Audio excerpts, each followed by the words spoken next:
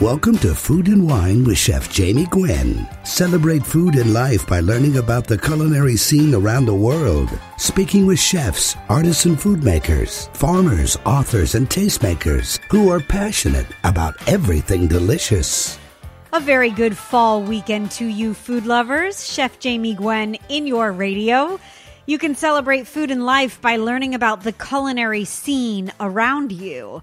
Every Sunday, you'll hear from chefs and artisan food makers, farmers, authors, travel experts, sommeliers, and taste makers on this show who are passionate about everything delicious. It's my goal to feed your soul, so I hope that you will stay tuned for this hour of delicious conversation. Please know that I'm always serving up seconds at chefjamie.com, and I'm on Facebook, Twitter, and Instagram at Chef Jamie Gwen. And you can hear radio podcasts of shows that you might have missed on iTunes, Feedburner, and Blueberry. Just search Chef Jamie Gwen. With that said, I am planning for a ghoulishly good Halloween tomorrow, and I'm sure that you are as well. I'll actually be on HSN, and I hope that you will tune in. But what's a Halloween party without caramel apples, right? Now, I make caramel apples every year for Halloween, and everyone always loves them. I mean, who doesn't love a delicious, chewy, generously coated in caramel, chocolate-covered, sprinkled with tasty toppings caramel apple, right? I think that when you take your first bite, it's like simply pure bliss. It's that buttery stretch of homemade caramel, dark brown, and so delicious. And making caramel apples can be daunting, so I have a tutorial for you on the lusciousness that is a homemade caramel apple, and I hope that you'll take this lesson through the holiday season. Homemade caramel makes all the difference in a great caramel apple. It turns an ordinary caramel apple into a fancy gourmet over-the-top caramel apple, in my opinion. And a salted caramel apple is the ultimate, but more on that in just a moment. Now, when it comes to apples, any variety, any size works. You might like the little miniature apples, like the lady apples or the crab apples, and they're a delicious 2-bite treat, and they make a really sweet and whimsical presentation. If you want to go big or go home, then you'll use a great big oversized apple or just the standard size in your favorite varietal. Now, for tart lovers, I say go Granny Smith. And then for sweeties, you should try the Rome apple, or for a mix of tart and sweet, there is truly nothing better than a Honeycrisp apple. No matter the apple that you choose, though, I like to give the apples a good rinse under hot water before I start the process. And then I place the apples in a bowl with, say, 4 cups of water and a tablespoon of vinegar. The vinegar removes that waxy residue on the outside of the apples, and that will ensure that your caramel will stick, because there's nothing worse than making a homemade caramel and starting the process to find that the caramel just runs off the apples. And it is most often from the waxy residue that most apples you will find at retail, rather than if you picked them yourself, and if you did, well then lucky you, are coated with. And again, that coating is easily removed with a vinegar solution. Now for the caramel, you can shortcut a caramel apple recipe and use individually wrapped squares of caramel, but unwrapping them is grueling and torturous to me. So if you're looking for a quick fix, you can find caramel melts in many stores, and they're nice and easy. But once again, homemade caramel that you make and add a generous teaspoon of salt to makes an outrageously delicious finished product. Now for toppings, the opportunities are really endless. You can caramel dip the apple. You can caramel and chocolate dip the apples. You can caramel dip and chocolate drizzle the apples. And then you can roll the apples in just about everything, like toasted nuts, pecans, or cashews, to live the high life. I love toasted coconut on a caramel apple. You can use crushed Heath bar, even leftover Halloween candy for a candy bar Halloween apple. Let's say graham cracker crumbs with the caramel, or crushed saltines, which is really good. You can do crushed Oreos for cookies and cream. You can do crushed Butterfingers for the ultimate peanut butter flavor. Every kid loves sprinkles. And then I love a rocky road. So chopped mini marshmallows, chopped nuts, and milk chocolate chips on the outside of a caramel apple. Totally over the top, I know, but so good. And when you make your caramel from scratch, you do need a caramel thermometer, or a candy thermometer as it's most often known.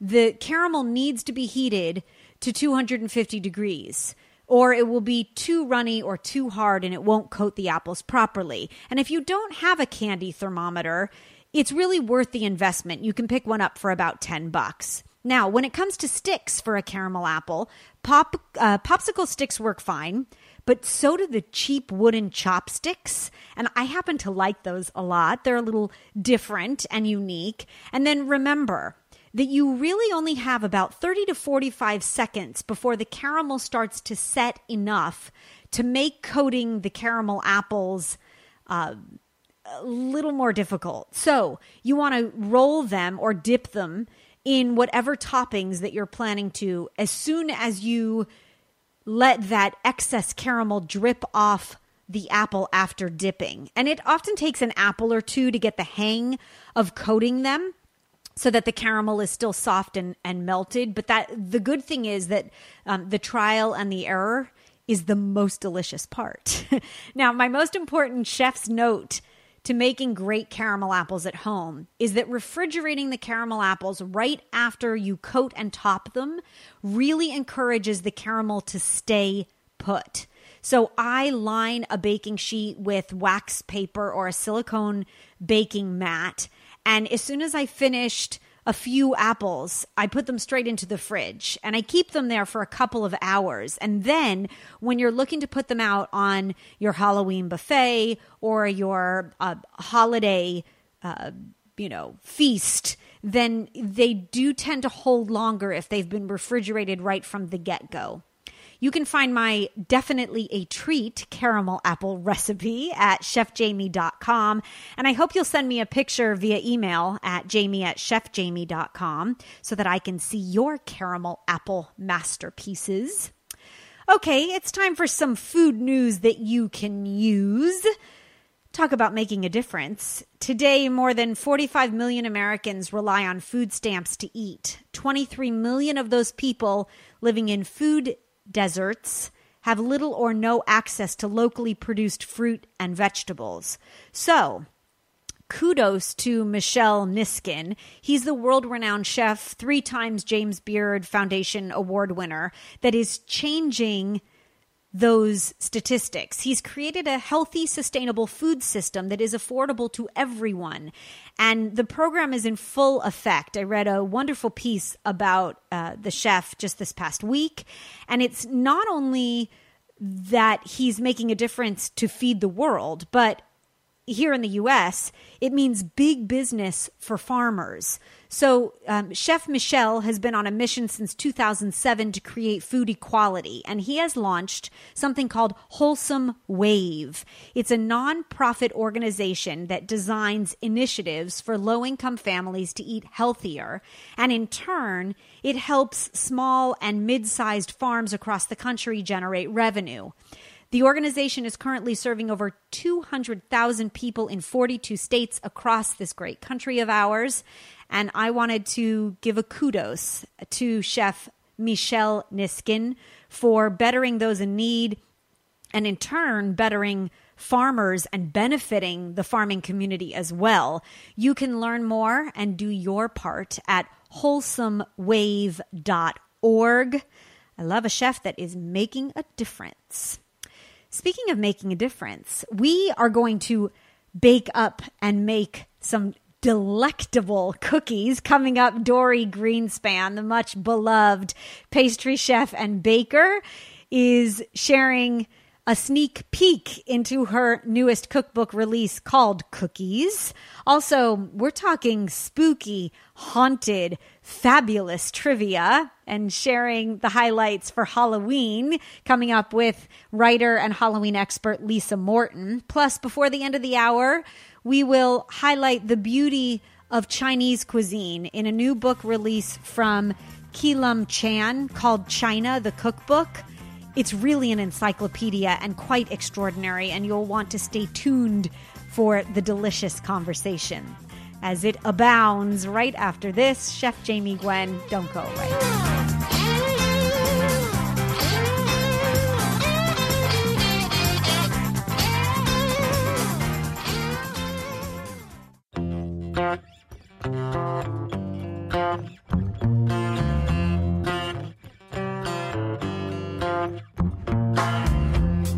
We're celebrating the sweeter side of life. Chef Jamie Gwen here.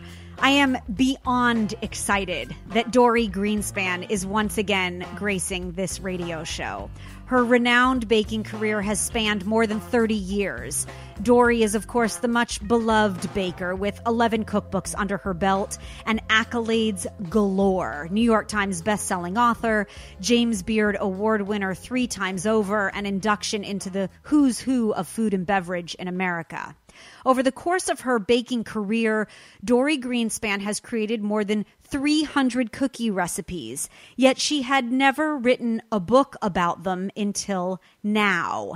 Every cookie had to be so special that it begged to be made again and again, and her best cookie recipes are culminated in a beautiful new cookbook release from Dorie Greenspan entitled Dorie's Cookies, and Dorie is here to dish. Hello, my friend. I am so glad to have you back. I am so happy to be back with you again. Thank you, thank you, thank you. And I'm so excited about this book.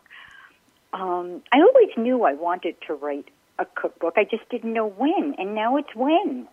It's a cookie book when is what it is.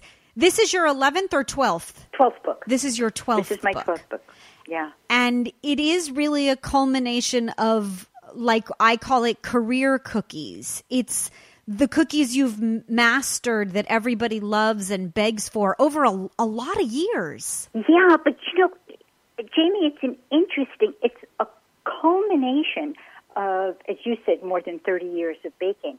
But it's not a collection of 30 years worth of cookies. What I decided to do, I thought at some point that I would do kind of a greatest hits cookie cookbook. Yes. But as I started to think about it, I realized that I really wanted to learn something new about cookies so that I could teach something new about cookies.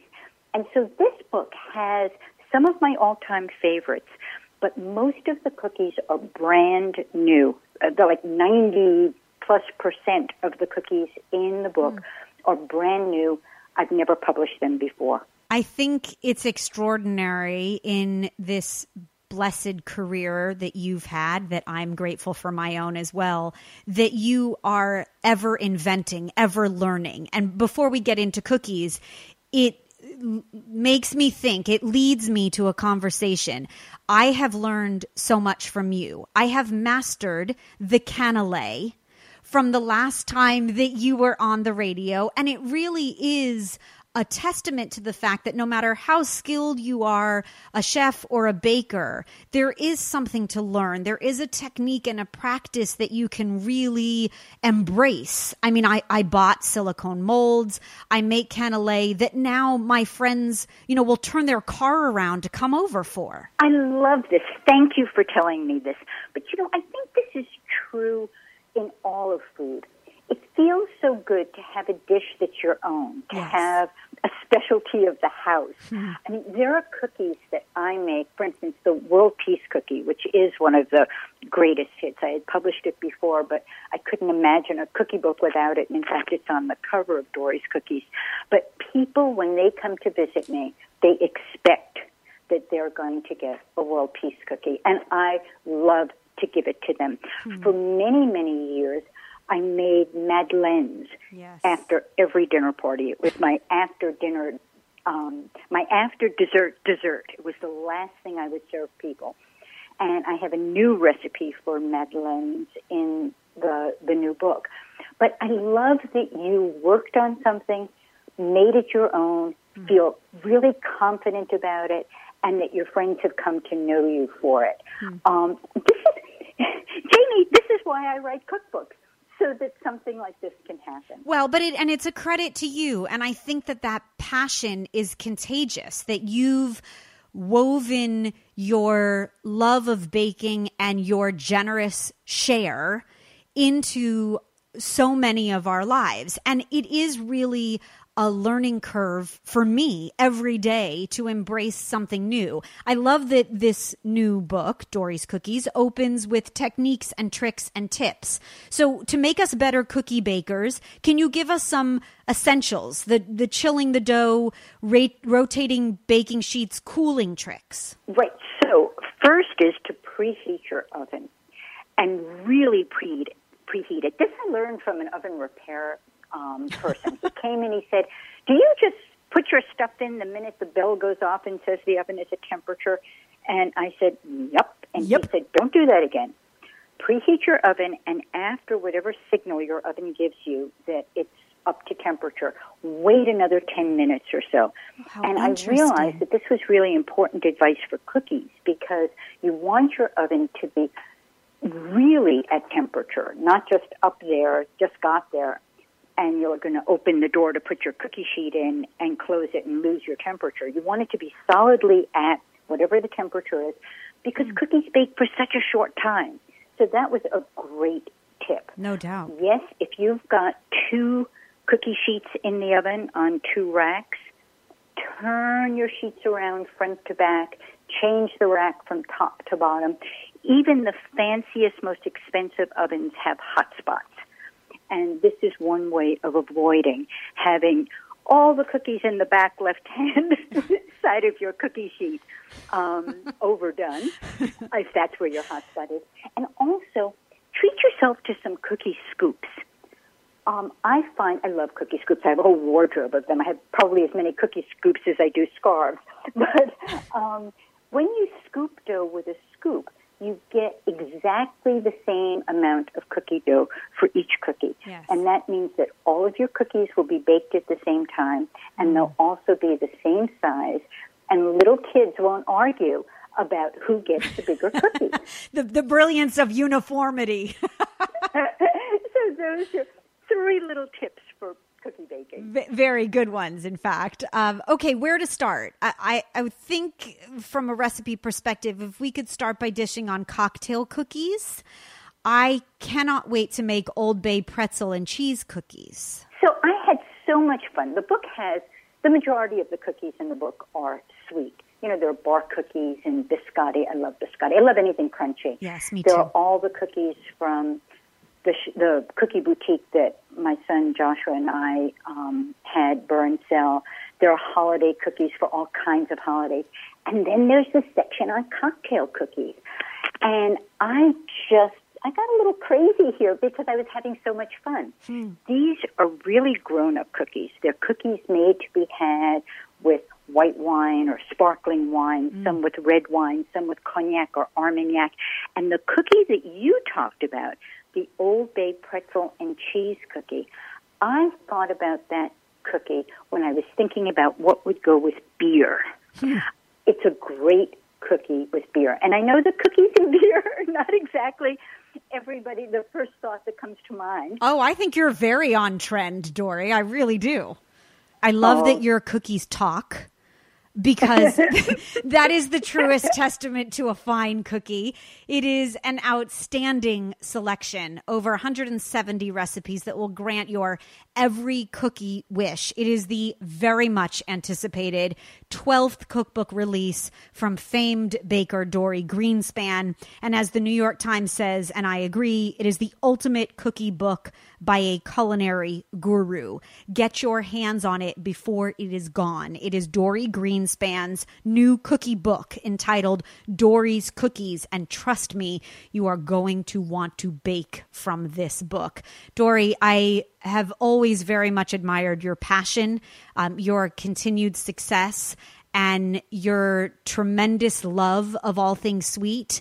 And I can't tell you how flattered and honored I am every time that you come by and grace this show with your presence. So thank you. Jamie, thank you. I yes. love being with you. Yeah, well, thank you so much. Congratulations. The book is beautiful, and I can't wait to share it in the form of almond crescents for all my friends. Go for it. Go home and bake. There we go. She is Dorie Greenspan, much beloved and the much loved baker, of course. Check it out. It's called Dorie's Cookies. Actually, don't miss it. There's more sweet stuff, and we'll touch on the savory side of life as well, because you wouldn't want to touch your dial. There's more delicious conversation in your radio right after this.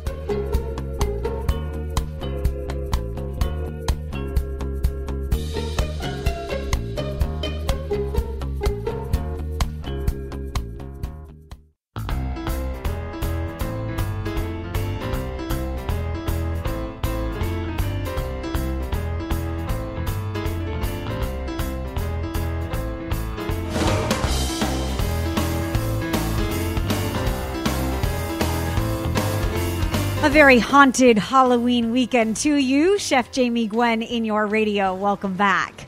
Lisa Morton is a screenwriter, the author of award-winning nonfiction books and a prose writer as well, and she is a Halloween expert. Her work is described as consistently dark, unsettling, and frightening, and that's just perfect for our Halloween haunt conversation today. Did you know that Halloween candy sales average about $2 billion annually in the U.S., and that Halloween was brought to North America by immigrants from Europe to celebrate the harvest season? Well, we're digging deep to discover sweet, scary, and downright surprising trivia about the spookiest holiday of the year, and Halloween expert Lisa Morton is here to dish. Hi, Lisa. Hi, Jamie. Happy Halloween to you. And to you as well. Well, thank you. A day early. Tomorrow is your favorite day of the year, no doubt. I would say that's probably accurate. Yes. So share with us, if you would, some Halloween history. It's a much older holiday in many respects than most people think. Mm-hmm. It seems to go back probably 2,000 years to Samhain, which was a day celebrated by the ancient Celts. The Celts were a gigantic tribe that actually had spread throughout Europe and into the British Isles and so forth, but we're mainly interested in the Irish Celts because they're the ones who seem to celebrate Samhain.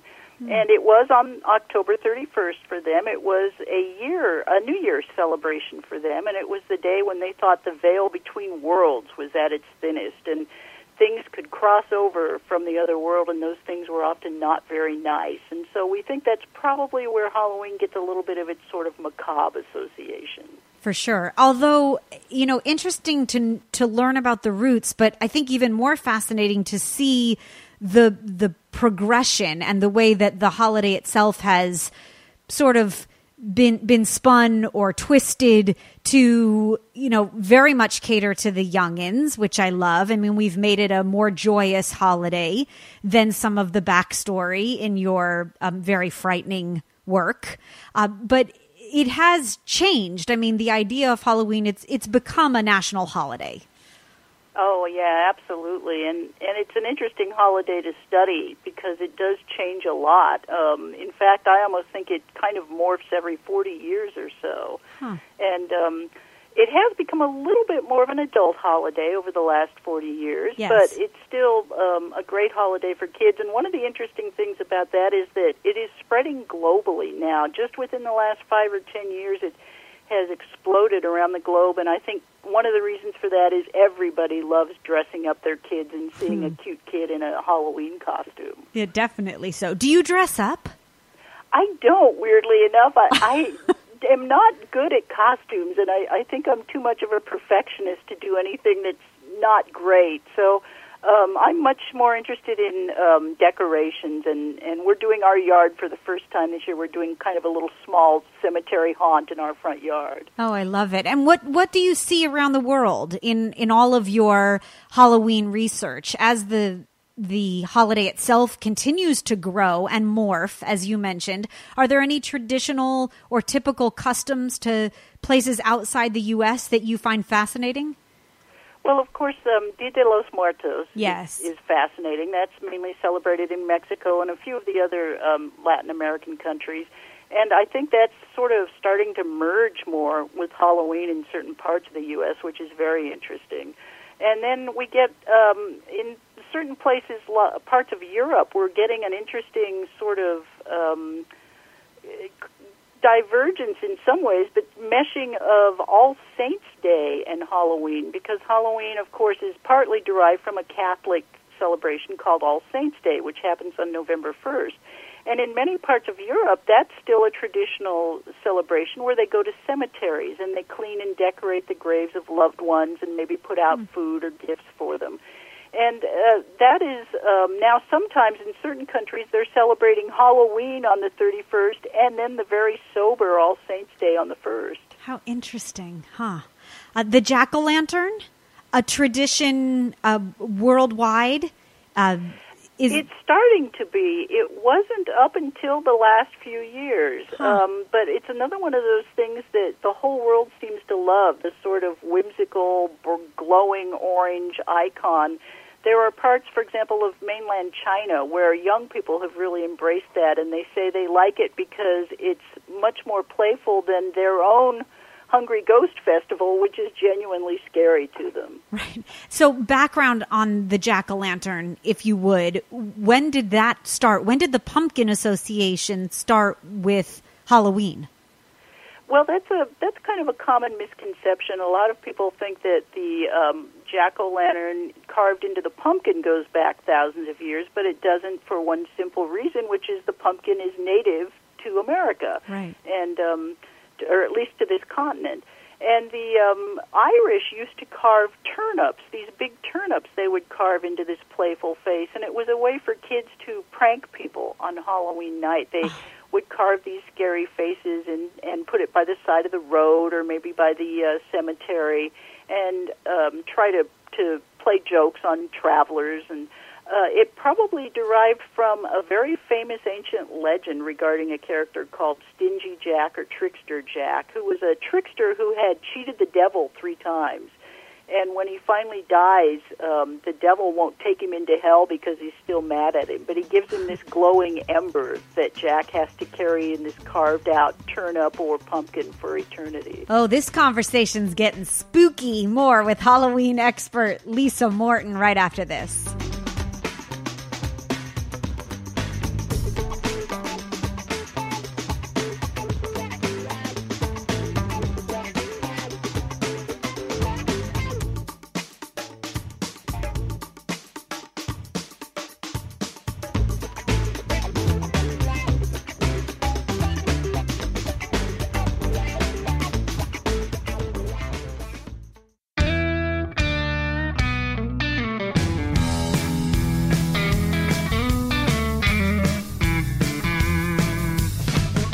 Welcome back, ghouls and goblins. Chef Jamie Gwen in your radio as we continue the conversation on Halloween haunts and spooky stories. Lisa Morton, Halloween expert, is here.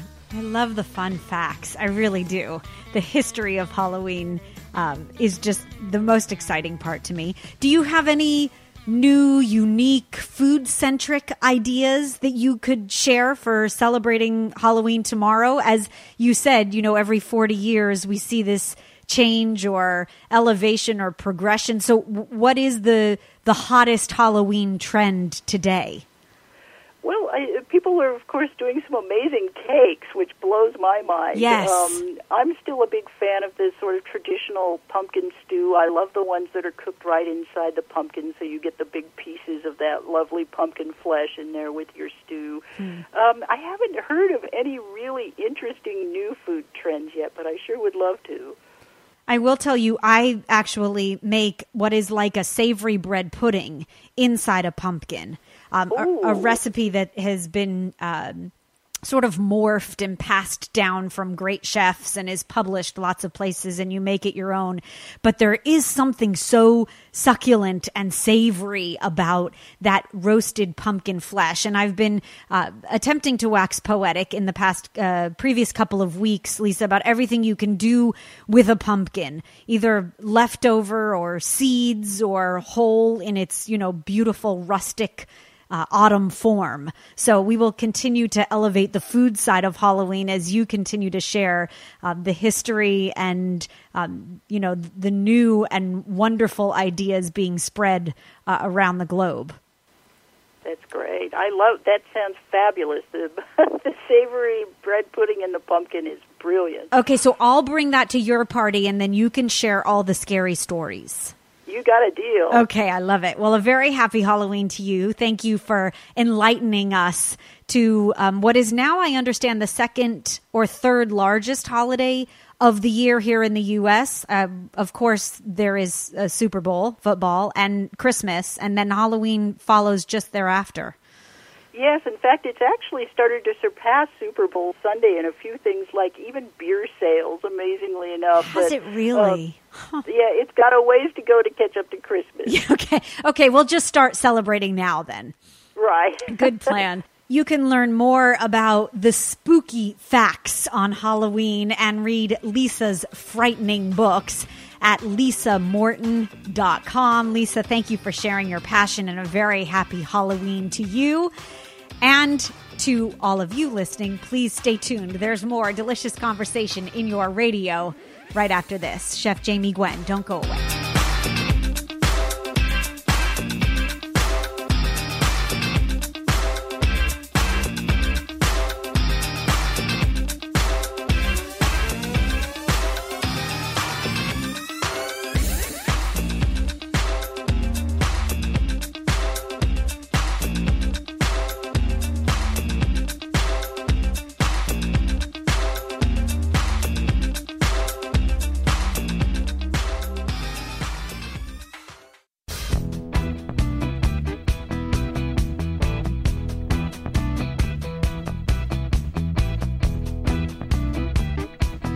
This is where inspiring, entertaining, and delicious conversation abounds. Welcome back, Chef Jamie Gwen in your radio.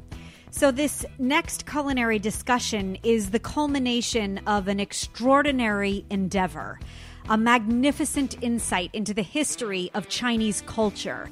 It's hard to imagine that this husband and wife team could write such a manual. It is a breadth of Chinese cuisine, 700 pages worth, and gold leaf lined to boot. It is in the tradition of bestsellers like The Nordic Cookbook and Mexico. It is the next title in the multi-million selling National Cuisine series, and it is called China, the Cookbook. It features more than 650 recipes for authentic Chinese dishes for the home kitchen, and it really showcases the extraordinary culinary diversity of one of the world's richest and oldest cuisines. Regarded as a top culinary authority within China, the author Keelam Chan and his wife Diora Fong Chan have written this manual. Keelam is the son of Mr. Mong Yan Chan, a Chinese journalist and a critic who has had a huge influence on Chinese culinary culture. And I am delighted to be sharing with you this wealth of knowledge. Keelam Chan is here. Keelam, it's so nice to have you. Hello. Hello. It is extraordinary to me to consider the research and the curation of 650 recipes.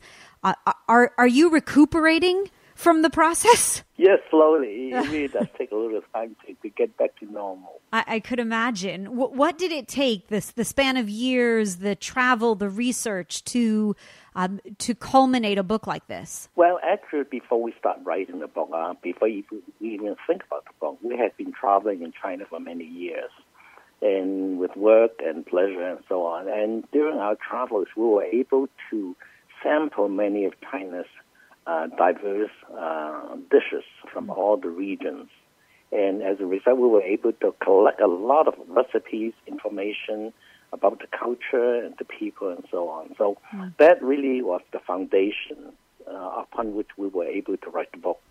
It's really fascinating to me to read about the history of Chinese food culture. Can you share with us some of that information from the beginning? It really has extraordinary roots. You mean the culture itself? Yeah, yes. I mean, the history of Chinese cuisine. Well, actually, the story really went back to about, I would say about 10,000 years ago, when in fact, excavation has unearthed several pieces of very interesting clay pottery. One is actually ultimately become a pot, one out, and the other one become a wok. And the third very important piece of apparatus is the steamer. And that was about 10,000 years ago, and really things haven't changed much. And this is really the foundation of Chinese cooking. And today we use similar appliances in every Chinese home. Okay, the wok, of course, people know about, and this is really the key to Chinese cooking. Yes. And so through centuries of development, we were able to develop based on different culture within China itself. So we have a lot of diversity in China because of different cooking style, and also we had influences from outside with the opening of the Silk Road on land and also on sea. So we were able to benefit from imports, for example, things like pepper, things like chili, and so on, which sort of enriches the Chinese culinary culture. And we've had a lot of experiences with incorporating what is sort of foreign to China at the time, which is now becoming part of China's culinary culture. I think it's wonderful to consider all the regions in China that you cook from in the book. And I wonder if you would highlight a couple of your favorites, the Chinese cuisine that you know and love the most. Well, I'm from the South, so very naturally I like steamed fish. The steamed fish, me which too. Is pretty much, our daily diet, or at least we do it 3-4 times a week. Okay, Cantonese food, of course, is my favorite because I'm Cantonese. Yes. But other than that, there are several regions which really are my favorites. One, of course, is Sichuan, which is very, very popular nowadays around the world because of its spiciness. But beyond that, Sichuanese food is very, very, I would say, it's very complex in both skills and also in terms of its flavoring. That's one cuisine I like. It is the astounding cookbook release from the Chan husband and wife team, the definitive cookbook on Chinese cuisine with recipes from all of the country's major cuisines. It is called China, the Cookbook. Keelam, I thank you, and I look forward to cooking from your extraordinary encyclopedia. Thank you, Jamie. And so that brings us to the end of another hour of gastronomic inspiration to feed your soul.